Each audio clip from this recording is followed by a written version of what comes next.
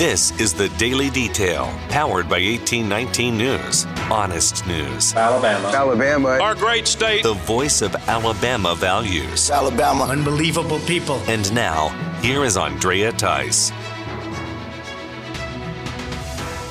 We are now in the middle of August, and most schools are back in session here in Alabama. There is a mental health counseling initiative that will get underway this year that parents must be made aware of. A new state law that was passed and signed in May will provide mental health counselors and services to all students in public schools, elementary through high school. The parents of students under the age of 14 will receive some form of notification on whether they want their child to opt in or opt out of getting this counseling. However, because of a prior state law that gives 14-year-olds the ability to make medical decisions without parental knowledge, there will be no notification to parents if their child, when it comes to receiving counseling, nor will there be any input on what that counseling is about. 1819 reporter Craig Monger has covered this in a report on the 1819 website. He also joined the Daily Detail to explain why some parents see this as problematic when it comes to their child being presented with a different philosophy or worldview in those counseling sessions. An entire school system sort of has to be transparent with how they teach your kids, what they talk to your children about, and it's generally a broad system working in tandem. However, if you have a one-on-one situation where a child is talking to a counselor and the content of those conversations are protected under certain privileges, then there is all sorts of avenues where worldview and philosophies and all this sort of stuff can sort of come out without the parents' knowledge or input. It is a complex situation because you do have parents that stink. You have parents that don't put the time into their children. And you also have parents that create seriously unhealthy and unsafe and occasionally violent living situations for their children. And there needs to be something that can allow those children to get the help that they need and to possibly get some sort of relief from the situation that they're in. Right. The problem that these parents have is the fact that because of the fact that they're not permitted to be included in these situations, in these counseling sessions, if you want to call it that, because of that, they may have zero recourse to respond to whatever, if anything, their kids are saying, because it's not completely unlike children to misrepresent or to just make things out of, thin air. Parents who are wary of government-sponsored counseling have two course of actions in this regard. They could first talk to their teenager and open up the communication lines there between child and parent. If you have a child that's 14 or older who's automatically opted into this program, have those conversations with them where they understand what this is. They understand that they can say no. They understand that they can say, I don't want to participate in this. And if they do participate in it, then they need to be sort of kept abreast. The parents need to be kept abreast as to the content of these things, because not just any sort of horrific crimes that can take place behind closed doors, but also you just want to be sure that you're aware of the types of philosophies and worldview issues that are being communicated to your child apart from you. And just parents need to have that communication where they can be made aware of these things. Secondly, start communicating with the school administration to find out if there's any safety measures or certain processes put in place. Yeah, that's really the only advice you can give at this point, which is have those conversations with your child's teachers, with the administrators, and even with the mental health coordinator. Get the clarification that you need on what is going to happen. Have it in writing, in print, have it filed away so you can cross-reference it if something isn't up to muster later. And again, you can find Craig Monger's article at 1819news.com. And this is my third and final conversation with Pastor Rich Lusk on the issue of transgenderism within the church and how it's now being fully embraced by the Episcopal Church here in the U.S. I talked to Pastor Lusk about those within the Episcopal mainline congregation who may strongly oppose this latest resolution when it comes to the Episcopal Church viewing transgenderism as a religious liberty. Even those people who aren't afflicted by some kind of gender dysphoria, I think, are affected by this because it changes our whole way of thinking about men and women and even children, and it does so in very damaging ways. So I would say the Episcopal Church, if there are not people in the Episcopal Church who are fighting back against this, who want to overturn this recent decision, then I don't see how the Episcopal Church has much of a future. Certainly not as something that could be considered a faithful church in any kind of way, or a faithful expression of the Christian faith. It seems to me they've completely departed from that. And yes, that brings darkness. That's going to bring all kinds of destruction into people's lives. Yeah, there's only two options here. Well, there's three, I guess. The laity goes along with it, and then they're going to get hurt in the process. It's just a matter of time. Right. Two, they push back and they really force this to be reversed, or three, they leave. That's right. Those are the options. And I think in the Episcopal Church, you probably have to some degree the same thing you have in a lot of other American institutions, a lot of other Christian denominations, even what you could say in many cases you have in civil government today, and that is the elites who are the leaders who are at the top are far more liberal and progressive than the people that they are leading or ruling over. And so it may be that you would have some laity who would push back. I think it's probably more likely that people who don't like this decision just end up leaving and going elsewhere. And so then the whole institution stays in the hands of very progressive people. And obviously, again, this was not the first compromise the Episcopal Church had made. This is just the next step in an ongoing slide into idolatry. But it's a significant step, and it's one that, obviously is going to be very, very damaging. However it plays out, it's very, very damaging. Pastor Lusk is the senior pastor at Trinity Presbyterian in Birmingham. A suspect is in custody in Alabama after a series of shootings along Interstate 85 in both Georgia and Alabama. Multiple law enforcement agencies had to get involved in order to catch up with the suspect.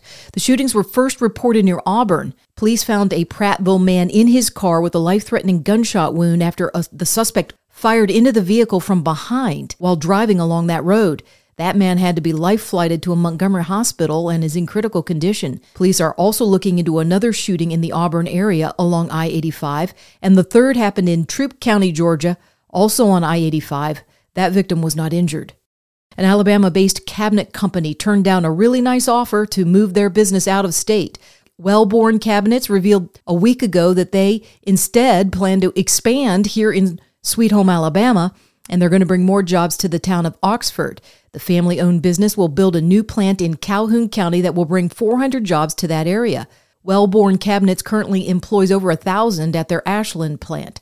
John Wellborn spoke with 1819 News about the unfair dumping of cheap China-made cabinets into the U.S. market. He says a tariff imposed by President Trump on those cabinets is what saved hundreds of thousands of jobs in the cabinet industry here in the U.S. Wellborn also said that Georgia gave the company a very competitive offer to relocate, but Alabama is their home, so here they stay. For more in-depth stories affecting the state of Alabama, go to 1819news.com. In national news, 8 out of 10 Republicans who voted to impeach Donald Trump at least once, maybe 2 times, are now feeling the effects of that vote. 8 of those Republicans have now lost to their primary challenger. Most of those challengers were Trump-endorsed. The latest impeachment ouster is of Wyoming Congresswoman Liz Cheney, who was beat out by another Trump-endorsed female candidate by 37 points. In her concession speech, Cheney compared herself to Abraham Lincoln. The great and original champion of our party, Abraham Lincoln, was defeated in elections for the Senate and the House before he won the most important election of all. Lincoln ultimately prevailed, he saved our Union, and he defined our obligation as Americans for all of history. Here's the victory speech of Trump-endorsed Republican Harriet Hagman after she defeated Cheney. Today, Wyoming has spoken. Wyoming has spoken on behalf of everyone who understands that our government is a government of, by, and for the people. And that we can and do control the levers of power when we engage, when we participate, and when we hold our elected officials accountable for their actions. Wyoming has spoken on behalf of everyone who is concerned that the game is becoming more and more rigged against them. And what Wyoming has shown today is that while it may not be easy, we can dislodge entrenched politicians who believe they've risen above the people they are supposed to represent and serve. The others who voted for impeachment but lost to a Trump-endorsed candidate are Jamie Herrera Butler of Washington State, Tony Rice of South Carolina, and Peter Mayer of Michigan. Adam Kinzinger, Anthony Gonzalez, John Katko, and Fred Upton are not seeking re-election. Not only were cameras rolling when the FBI agents raided Donald Trump's resort in Florida, but the footage will be released to the public in the future. Donald Trump's son Eric spoke on Fox News, first confirming once again that the FBI uncharacteristically asked that no cameras be turned on while they seized materials and documents from Trump's living quarters. Eric Trump said that request was denied. They asked for the cameras to be turned off. I mean, your body cam point was spot on. That's why cops wear body cams. They don't tell you to turn off cameras. They want transparency, and that's not what happened here. More documents from Pfizer on the COVID-19 vaccine are showing troubling numbers when it comes to pregnancies that were lost by women who took part in the initial trial. The court-ordered documents were released this past July and have since been studied for the data on adverse events for those who got the vaccine during clinical trials. Some of those were given placebos. The documents show a 44% spontaneous abortion rate for those women who got the shot. That is 22 out of 50 pregnant women lost their baby at various stages of pregnancy during this trial. Only 8 women were given a placebo at the start, but eventually they even got the vaccine by the end. Pfizer claims the vaccine and the miscarriages are not connected. The Daily Clout and Just the News are seeking more information from both the Food and Drug Administration as well as Pfizer on what kind of follow-up was done regarding these pregnant women after the trials and on what medical basis or proof were the vaccines not linked to a 44% spontaneous miscarriage rate. A Florida state prosecutor is now suing the governor for being suspended from his job. Governor Ron DeSantis announced his actions for Hillsborough County State Attorney Andrew Warren just a few weeks ago. DeSantis says it was because Warren is not enforcing the laws of the state, especially abortion laws, but rather picking and choosing which one fits his liberal worldview. Warren has been financially backed in his political campaigns for state attorney by former Nazi informant George Soros. Warren spoke about his lawsuit on CBS. I mean, he is stepping on the rights of the voters of Hillsborough County. This is blatantly unconstitutional in violation of Florida statute. He doesn't have the authority to suspend me just because he wants to, especially when he's focused on things that I haven't even done yet. The bottom line is that the people elected me to serve in this position, and I'm going to continue doing it to keep our neighborhood safe. Governor DeSantis responded in a statement after this latest Warren interview, saying the lawsuit is not surprising and that he looks forward to responding in court. Well, this week, the Daily Detail reached a milestone of its 200th episode since first launching in October of 2021. I want to thank all of my loyal listeners and supporters for making this possible and offering their input and encouragement all along the way, which has made me ready to go on for another 200. You're listening to the Daily Detail from 1819 News. Be sure and check out Phil Williams at Right Side Radio as he talks about Christian nationalism. And so I look at this article, what is Christian nationalism from Christianity Today? Well, first of all, it appears when you read the article that if your country comes first, God comes first, but as a Christian, but if the next thing, if in the eyes of world events, if you lean towards America first, how can you choose to separate people by national identities because I'm an American? Because being a good steward of where I am and what I have is what I'm supposed to do. And he goes on to say, well, patriotism is okay, but it's different than nationalism. It's an argument about how to define our country. Christians should recognize that patriotism is good because all of God's creation is good, and patriotism helps us appreciate where we are. Okay, and here comes the but. But most scholars And I love it when they argue that. Most scholars agree that nationalism starts with the belief that humanity is divisible into mutually distinct and internally coherent cultural groups. That's if we have borders, we just have borders.